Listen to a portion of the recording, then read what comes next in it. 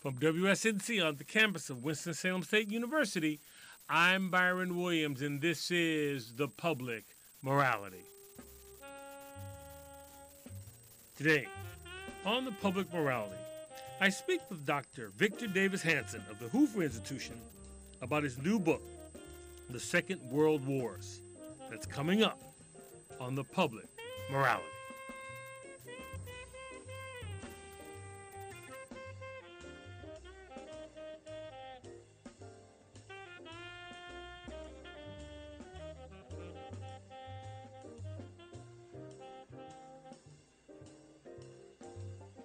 Welcome to The Public Morality.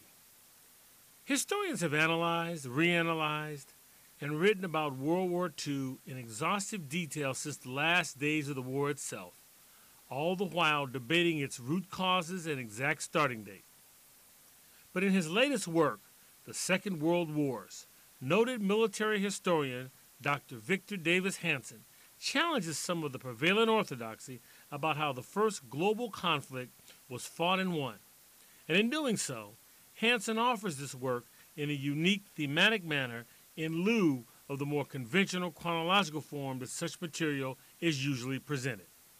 Dr. Victor Davis Hanson, welcome back to The Public Morality. Thank you for having me. No, it's good. Last year, I believe it was, I had Todd Brewster on, who was the author of Lincoln's Gamble. And I asked him, I said, there's been 23,000 books written about Abraham Lincoln. Why would you enter that sweepstakes?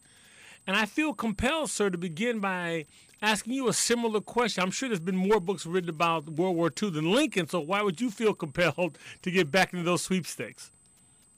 Well, there's actually 7,000 every year, so that's a good question.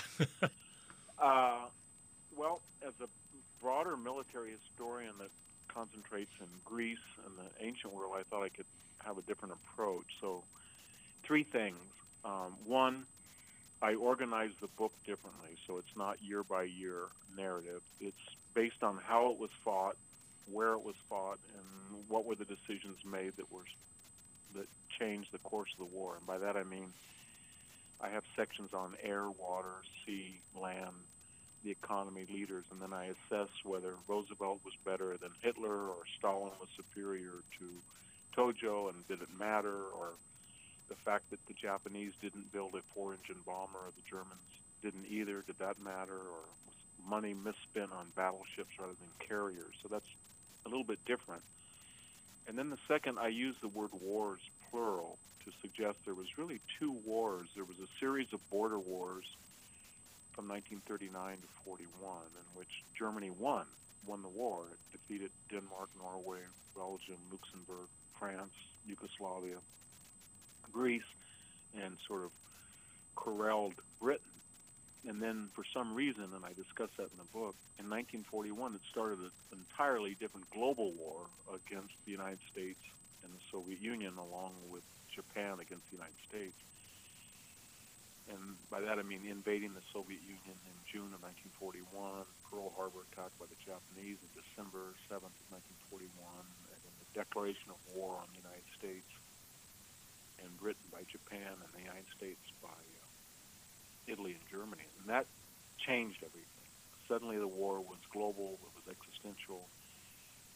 It ranged from the Arctic Circle to the Sahara, from the skies, from off the Miami coast all the way to the Volga River, and then in the east from Manchuria to Wake Island, and from Alaska to the Indian Ocean.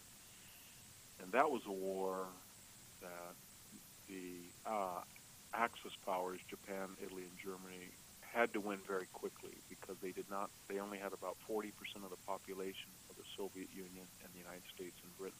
The British Empire, it had about 1/3 of the industrial base, and it didn't have a blue water navy or heavy long-range bombers as did the British and the Americans, and it didn't have an army the size of the Soviets. So if it didn't win by 1942, mid-40, it was going to lose the war. And for a while it looked close. I mean, they were outside Stalingrad on the Volga River, the German Sixth Army. The Japanese were about to cut Guadalcanal off, and with it Australia, and Rommel was in Egypt.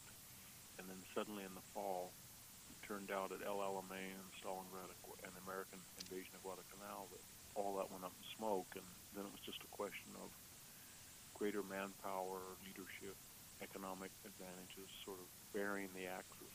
It took 3 additional years because we insisted on unconditional surrender, and that was very different than just an armistice. So all these things, I think, haven't been discussed in prior wars. Spend a moment, if you will, because I know you spent some time with this point in the book, but explain how World War II, in myriad ways, was unique from any other war in previous history. Well, it was larger than not just any other war, but any other natural disaster. 60 to 65 million people died, and they did so in 6 years. The Black Plague of the 14th century had not been as destructive. And then, unlike most wars, the vast majority of that 60 to 65 were civilians, probably 80% of them, somewhere between 45 and 50 million people. And then of that 40 or 50 million, 80% of them were Eastern Europeans, Russians, and Chinese.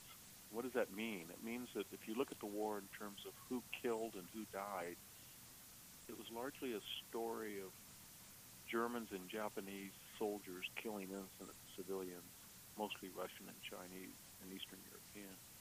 27,000 people were killed every day of the 6 years war. We don't really look at it that way. We don't look at Germany and Japan. We think they were great militaries, and they were, but their damage was mostly killing unarmed civilians. And as I recall, as you mentioned in the book, this is one of the few wars where the losers actually was more destructive in terms of fatalities than the Allies. Yeah, usually in most wars,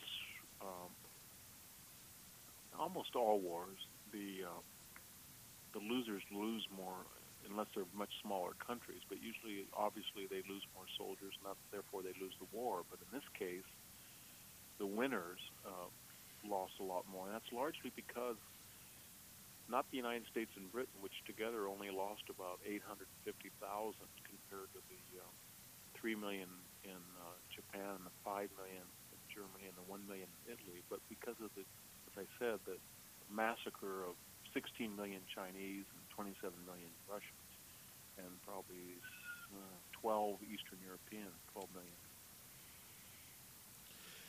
And then, correct me if I'm wrong, but there was also, in the whole nexus coming together of this war, you also had some varying ideological tension also at play. Am I correct?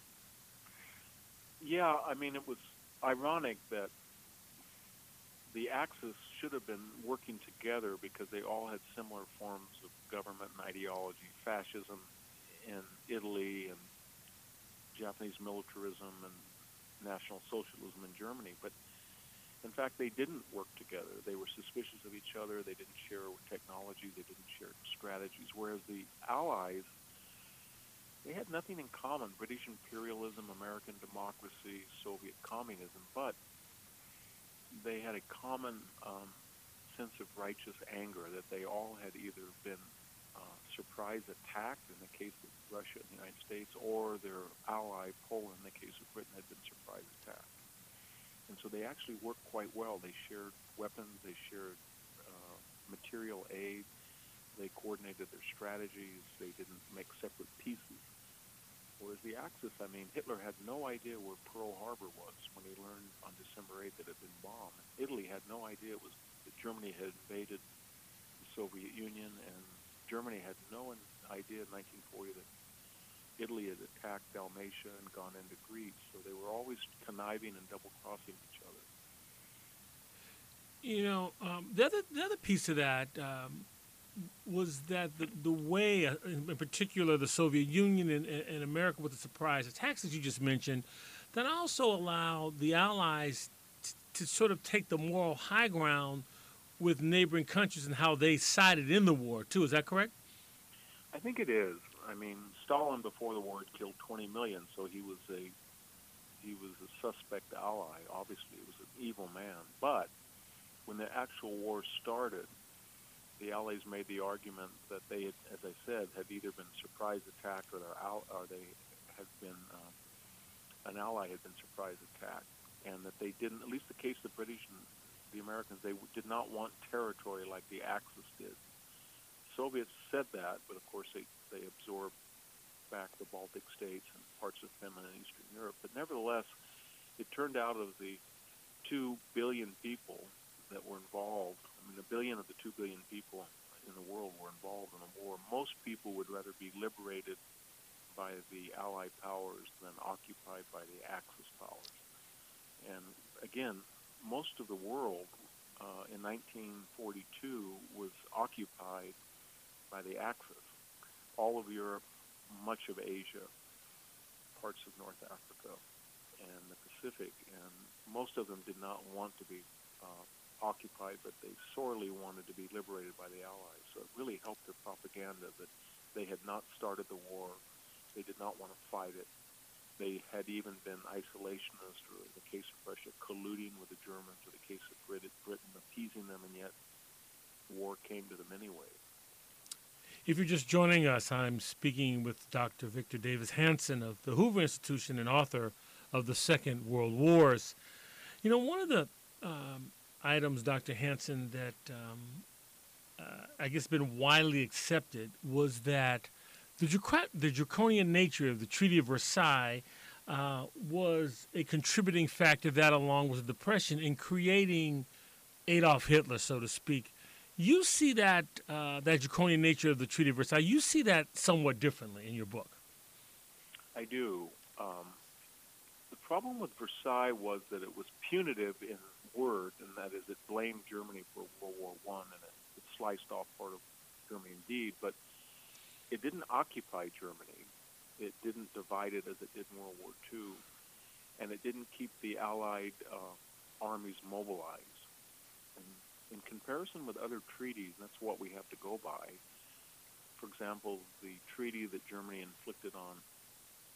imposed, I should say, in France after the Franco-Prussian War of 1870-71, or what it had in mind in 1914 in the September Program, its tentative treaty it was going to force on France, or what it imposed on Russia in 1918, the Treaty of Brest-Litovsk, or what the Allies did after the war, World War II in 1945. Versailles was very mild in comparison. The Germans, you know, they said they were in a foreign country. They walked back 70 miles outside of France and Belgium, and then they got into Germany, and they said nobody's ever set foot in Germany. It's true. General Falk and General Pershing wanted to go into Germany and occupy it and remind the German people they'd lost, but that didn't happen. So after the war, this myth grew that the Germans had been stabbed in the back by communists or socialists or Jews while they were on the offensive, even though they were just about ready to collapse. So Versailles really did cause World War II, but not in the way most people think. It made the losers want to fight it and try it again, and it made the winners sort of, let's not ever do this again. We lost too much, and war is bad, and we should have avoided it. Whereas the losers, especially the Germans, said, you know, war's good. We almost pulled it off. We'll do it right next time. And now, to this end, you believe some strategic failures on what became the Allies, that World War II could have been avoided. Is that correct? Yeah, I think, well, take one example. Germany had made it clear, I should say Hitler had made it clear with his general staff that he was not going to have a two-front war, at least not initially. So there's no chance in the world he would have invaded Poland had the Soviet Union been neutral or had been on the side of the Allies. It was only the non-aggression pact a week before, on August 23rd, that allowed him to go into Poland. So Russia had not colluded. And then over the next year, it supplied Hitler with generous amounts of wheat and oil, precious metals, and therefore fueled its effort against Britain. Had it not done that, I don't think there would have been a war. If Britain and France had not appeased Hitler in the mid-30s, their combined economies and their manpower was greater than Germany. In fact, even when Hitler invaded France, they had just started to rearm, and they already had planes and tanks that were as good or better than those of the Wehrmacht. So, and finally, had the United States done in 1918 what it had done in 1945, that is, stayed engaged and maybe have a NATO-like alliance to protect Western Europe, I don't think Germany would have invaded. One of the things when I was reading your book, I found myself saying, sort of putting myself in a leadership position. I found myself, you would make a point about Hitler, and he's about, in this case, say, invade Russia or to turn west. Now I could see someone saying, well, Hitler wouldn't do that, would he?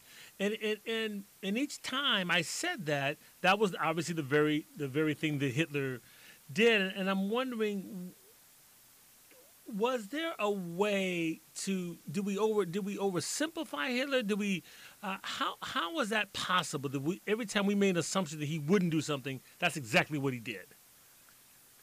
Well, I think Anthony Eden sort of summed it up when he said that nobody really had seen people like Hitler and Mussolini before. They had both been from the lower rungs of society. They had fought in World War I. They had flirted with both communism and Nazism and fascism.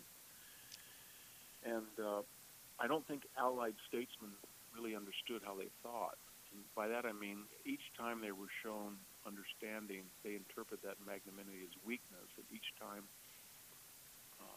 and that weakness was to be reciprocated with force, and each time we were tough, they backed down. But the Allies believed that Hitler was rational, so even though he was very weak in the 30s, if they gave concessions on the Rhineland or the Saarland or the Anschluss or Czechoslovakia, they felt that he would be appreciative. Same with the Japanese in terms of China and Southeast Asia. But they didn't understand the mind of a fascist, which always looks at democracies as weak in general, and then the statesmen who try to be sober judicious as materially weak. And it's a good message, I think, about deterrence, that if you're going to stop a war or prevent a war, you have to not only have material military readiness, but you psychologically or spiritually have to convey to an aggressor that your willpower is such that it would be very stupid to attack you, that you'd have far more to lose than you would have to gain. But although the Allies had rough comparability in material readiness in 1939, they did not have the spiritual willingness that Hitler did. And by 41, they did, and they also had the material readiness, but they had not made that clear. The United States had not made that clear to the Japanese, and the Russians had not made that clear to Hitler. And so they lost deterrence. And when you lose deterrence, you usually have a war that tells you who's strong and who's weak. At the end of the war, everybody knew the obvious, that anybody would be insane to attack an alliance of Britain, Soviet Union, and the United States, but it took a war and 60 million dead to prove what should have been obvious. I want to go back in context for a minute and go back to 1939. And the word appeasement in the 21st century is a bad word, negative connotation, obviously usually associated with Neville Chamberlain and acts of that nature. And, along with being isolationist the same way. But back in 1939, those weren't necessarily negative terms, were they? No, they were positive. Appeasement's derivative from both French and ultimately Latin, pax, peaceful. It meant that if you showed or you demonstrated a willingness for peace and you wanted peace above war, you were reasonable, and that would be reciprocated. It was part of the dream and the hopes of the League of Nations, that you could adjudicate differences by good intentions and showing good intentions. And isolationism was considered a moral credo, that you had gone in, if you were an American, you'd lost 117,000, and you'd gone into European affairs in a way that our founders had warned us not to. And yet, here it was in the mid-30s, and they were doing it again. So isolationism meant you were peace-loving and you wanted to let everybody be, live and let live. And so, yeah, right, both terms were positive. The only problem was that they were based on a misreading of both the Versailles Treaty and World War I, the end of it. By that I mean, had we not been isolationists and had we had an occupation force, we would have deterred Germany, and we probably would have prevented World War II in a way that we did after World War II was over. Now, earlier, I asked you about some of the ideological differences, and you specifically talked about, the Axis. But was there some paradox running through the Allied narrative as well? Just different. Yes, there was a lot. The most obvious was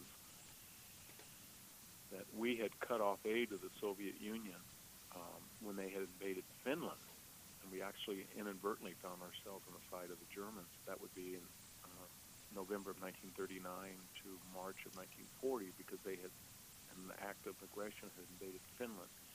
We were mad at the Soviet Union because for a year they had been supplying materials that helped Germany bomb London. And we were mad at the Soviet Union because the Great Terror and the famines and the show trials and the purges of military officers had probably killed 20 million. So when Russia was invaded on June 22nd, 1941, there were a lot of people, remember this was 6 months before Pearl Harbor, that said, well, this isn't that bad. Hitler's evil and Stalin's evil, and we'll just let them fight it out.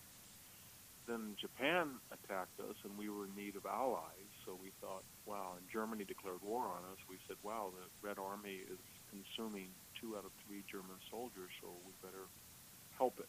Then there was another argument, well, we can just let them fight and hope the Russians win, and then the answer was, well, they won't win unless we give them 20% of their material needs, so we did that as well. And then between Britain and the United States, there was tensions because the British Empire was fading, and even though they had the largest navy when the war broke out, there was a sense that they didn't have the financial wherewithal to fight the war, and we were saying to them, this war is for democracy and freedom, and you can't have an empire afterwards. You can't occupy India or Africa and say that you're against German occupation. And so Britain resented that, and they said there's nothing common between what Germany did in Poland and what we're trying to do in a civilizing sense in India. So there was all this back and forth, but pretty much they were able to, their shared hatred of Hitler, Mussolini, and Tojo was enough to transcend that. Another thing that you pointed out is that this is more of an irony, was that Stalin was more loyal to the deals that he made with the Axis than he was with the deals he made with the Allies.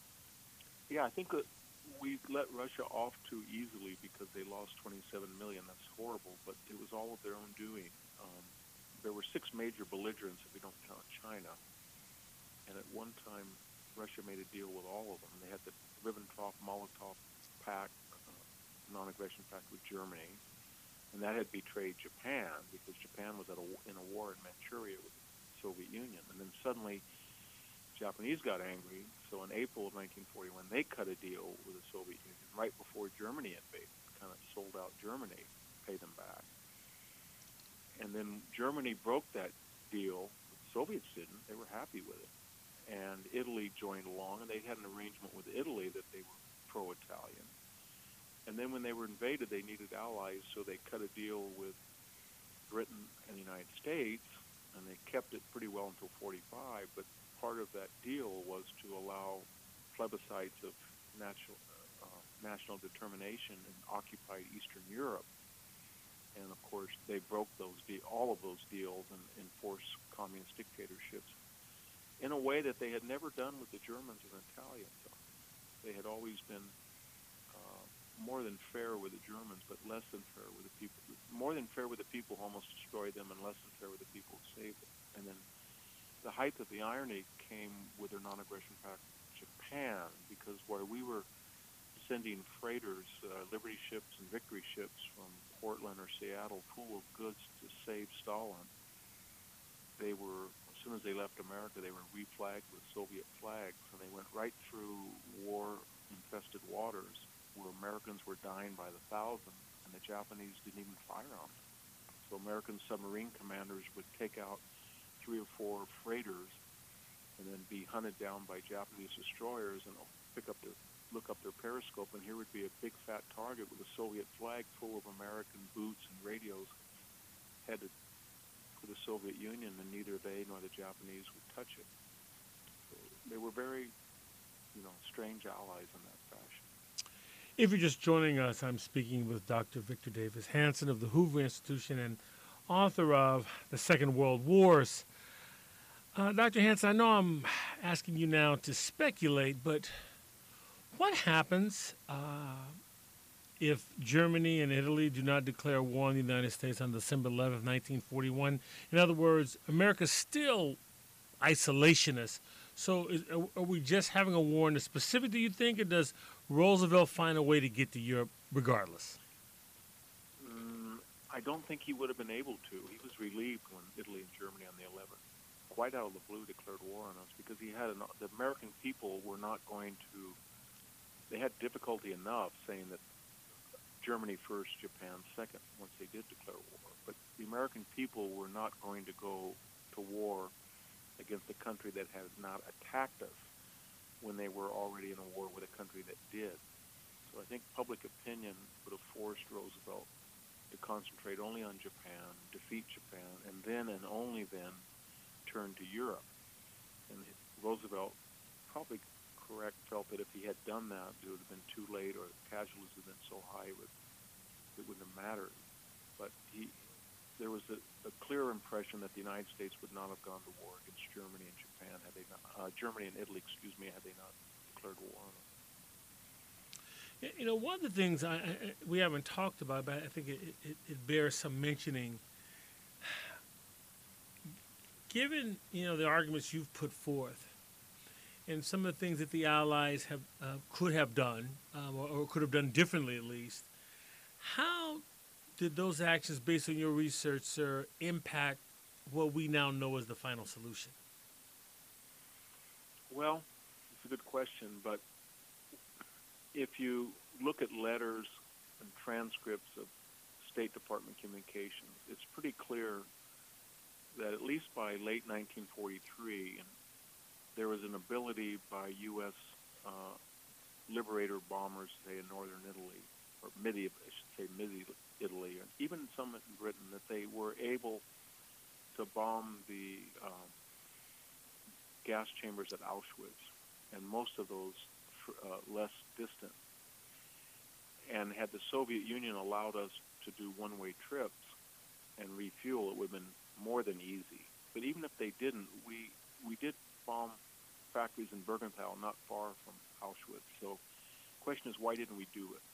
And we have a lot of communications from the air commanders that they thought that once they diverted bombing operations from strategic targets to humanitarian, it wouldn't end, and then we would just be bombing anybody we thought were hurting people, and therefore the war would go on and more people would get hurt because we weren't bombing transportation or oil.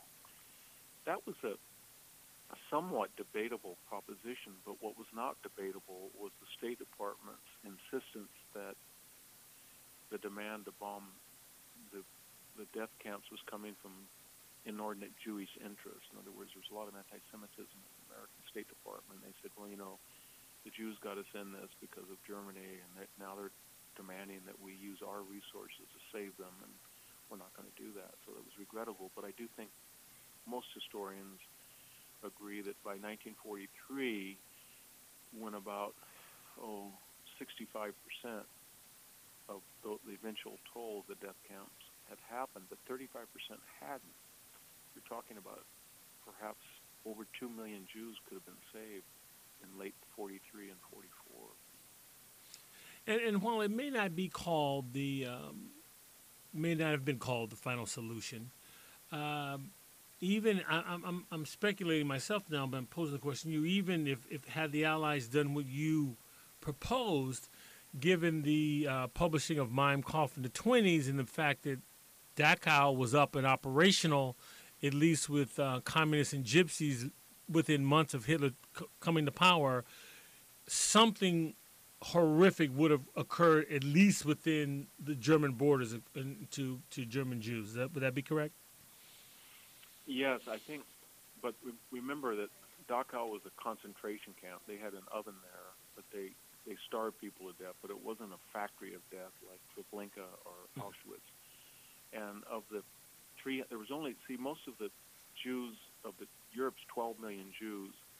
There was only about 300,000 in Germany, and perhaps only about 1 million in Western Europe. So if you were an anti-Semite and you were imbued with the spirit of Mein Kampf, and you wanted to wage a war in part to eliminate Jewry in the world, there was about 6 to 7 million Jews in the United States, which you couldn't get your hands on, thank God. But there was about 12 million, and those were mostly in Poland and Ukraine and the Baltic states and Russia itself.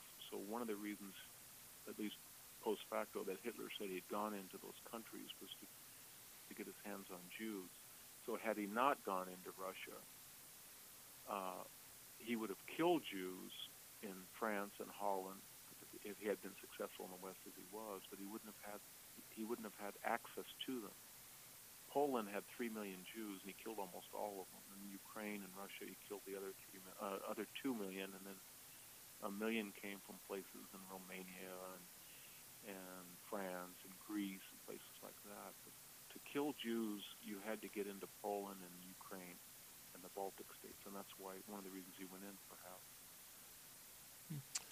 I was wondering, given the byproduct of World War II, one of the byproducts was that it did, and to some degree, spread totalitarianism. I think that's a fair statement.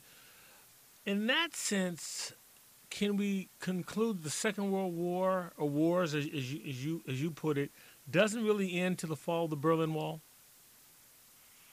Well, yeah, it's always a question of periodization. There's people who say World War I is not World War I or World War II. It's the World War, and it started in 1914 and it ended in 1945, the German War. But if you were to see the irony of World War II was that Americans thought they had gone to war to liberate Eastern Europe, in part from totalitarianism of the German brand, and then it finished World War II completing that mission, but in the process enabling something as worse or even far worse by ensuring it would be totalitarian in the Soviet brand.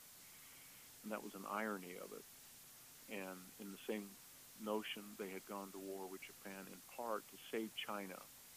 And yet after the war, China was, more people would be killed by communists than by Japanese. And if you add Mao's later purges and starvations, more people were killed by Mao than all of World War II, probably over a 20-year period. So that was the irony, but in fairness to them being the generation that won World War II, they had a very pragmatic, they didn't think they had to be perfect to be good. It was 51% worth it, and the primary end of World War II was the aim was to get rid of fascism in Italy and Nazism in Germany, and militarism in Japan, and then liberate those countries, and then reform them and make them into democracies so they'd be forces for good rather than evil, and then make a United Nations and remake the world in the image of parliamentary or American democracy. They succeeded in all those goals, but what they naively, I think, did not calibrate was that the Soviet Union was always as evil as Germany, and by empowering it, we gave it enormous leverage in the post-war. So with the addition of China into the communist orbit in Eastern Europe and parts of Asia, we really didn't finish the task until 1989 of freeing people up. And luckily it was peaceful rather than through a hot war like World War II. You know, Dr. Hanson, I'm wondering, did you, in your research, uncover any material where, I guess specifically Britain, since the United States at the time was isolationist, more isolationist, where there were concerns about Hitler supporting Franco in 1936 in the Spanish Civil War? Yeah, a lot. And I think Hitler was famous after his 9 hours of bantering with Franco. He said he'd rather have the worst day of his dentist wasn't as bad as talking to Franco. But Franco had just lost 1 million Spaniards in the Civil War, and his country was impoverished. It was wrecked. But at the same time, he also looked at the Mediterranean. He said to himself, my gosh, the two fleets that have always boxed us in, the British fleet is preoccupied. It's under the Blitz. And the French fleet doesn't exist anymore. France has surrendered. And all of North Africa that used to be the French Empire is now fascist Vichy France. So he and Hitler fought over that issue, and Franco's argument was, I will open up Spain and join you, and then you can attack Gibraltar from the land side, the only way to take it, and you'll have control of the gates of the Mediterranean. And in exchange for that, I want Spanish, much of Morocco. And Hitler said, I'm sorry,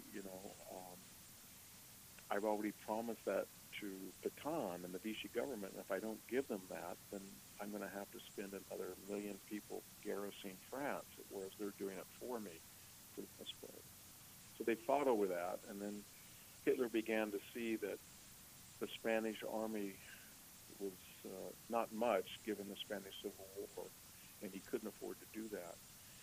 And so what Franco did then was he just stayed low, and he watched the pulse of the war. So as Germany, up until, probably around August 1942, he was sending tungsten and bauxite and things to Germany on credit with free transportation.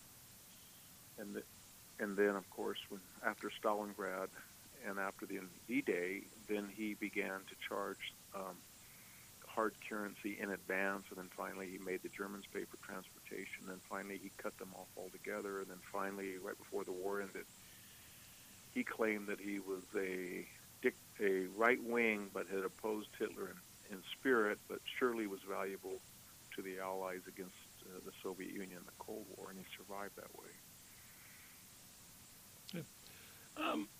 As an author, I know when you research this kind of work, is there anything that either surprised you or challenged any suppositions you had going in? Well, I had a greater appreciation for Britain. I had always assumed from most histories that Britain was the weak link in the tripartite Allied alliance. But morally, ethically, and materially, it wasn't. I mean, even though it only had 45 million people, it outproduced Germany, at least I should say the British Empire, with the addition of Australia and Canada. In most munitions, it produced more airplanes, more trucks, more small arms itself.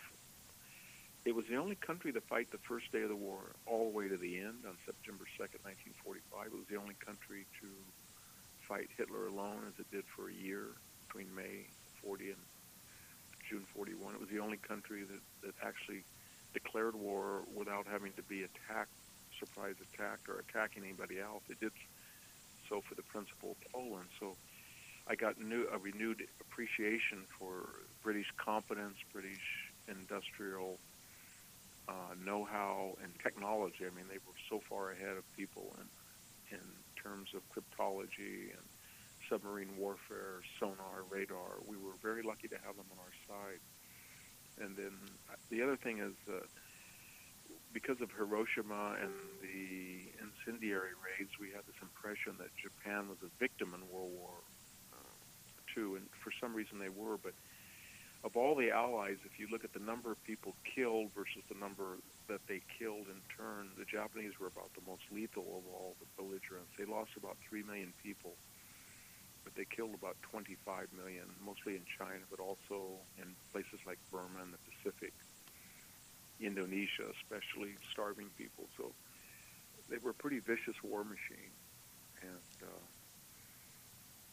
so those are some of the things. The other thing is that it's amazing how well the disparate allies cooperated. If the P-51, the new Hope for bomber escort, didn't perform as expected with an Allison engine, then the Americans were given a Merlin Rolls-Royce engine from Britain, and then it became the best fighter of the war. If a Sherman was found that could be blown apart at 2 miles by a Tiger tank, then the British said, hey, we'll put a 17-pounder gun and new turret on your Sherman, much cheaper than building a new tank, and we can handle a Tiger. And so things like that were surprising, how fluid and willing the Allies were to share secrets and technology in a way that the Germans never, said to the Italians, we'll equip you with Panther tanks, or I should say Mark IV tanks, or they told the Japanese, here's some early rocket designs.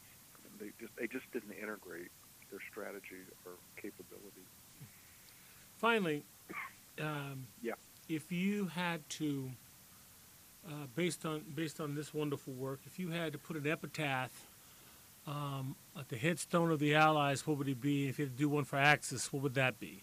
So you can start with Axis if you want.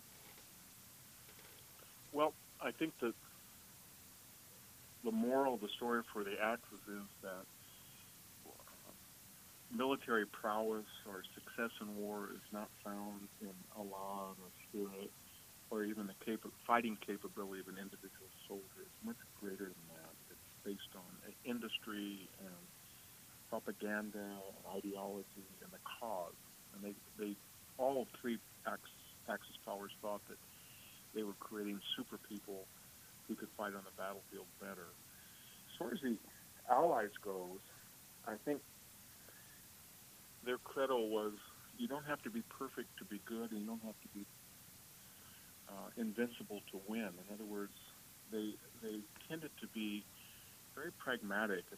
If they made a tank like the Sherman, it was 10 hours of road duty to 1 hour of maintenance, not like a Tiger 1-to-1. Or if they made an M1, it was very durable and easily repaired. If they built a battleship, it was to shore up an amphibious assault with artillery support. It wasn't something white elephant like the Tirpitz or the Musashi that was emblematic of national size and power, but of no practical value. So even the Soviets were the same. So they made durable, practical weapons. Their strategies were pretty simple, and the idea was, we're going to win the war any way we can, and we're not going to seek perfection, and we're not going to try to impress people with exotic weapons.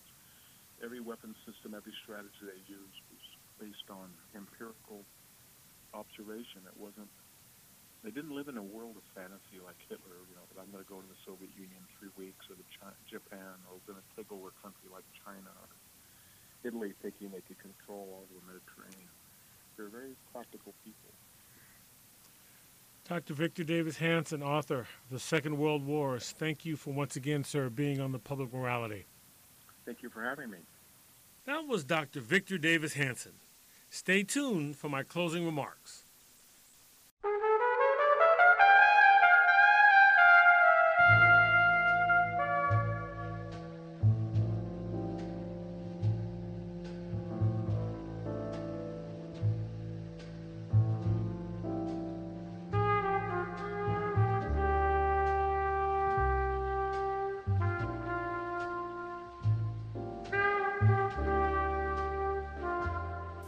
And now for my closing remarks.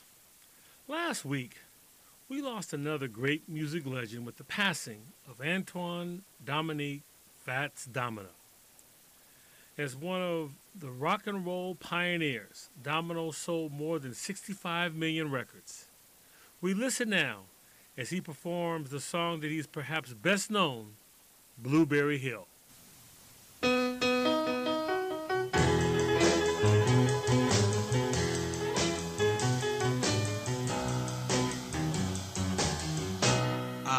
Found my thrill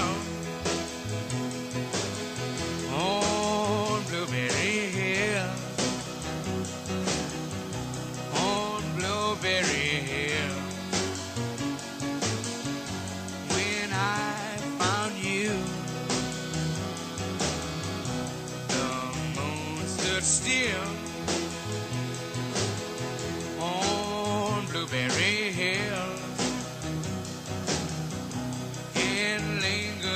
Until my dream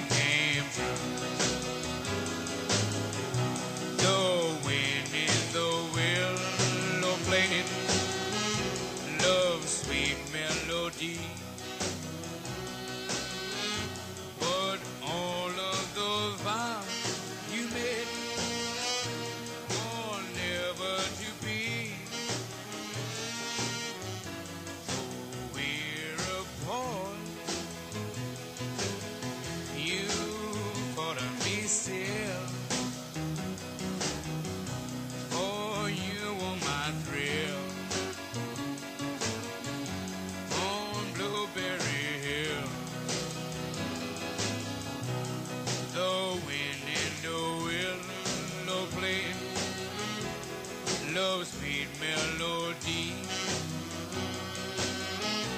But all of those vows you made were only to be. Though we're apart, you thought of me still. For you were my thrill on Blueberry Hill.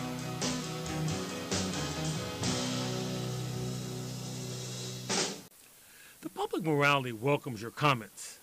You can contact me at byron@publicmorality.org. That's Byron, BYRON, at publicmorality.org. Our archive broadcasts are located at our website, which is publicmorality.com. And be sure to subscribe to our podcast, which is located on iTunes. You can also follow me on Twitter as well as Facebook.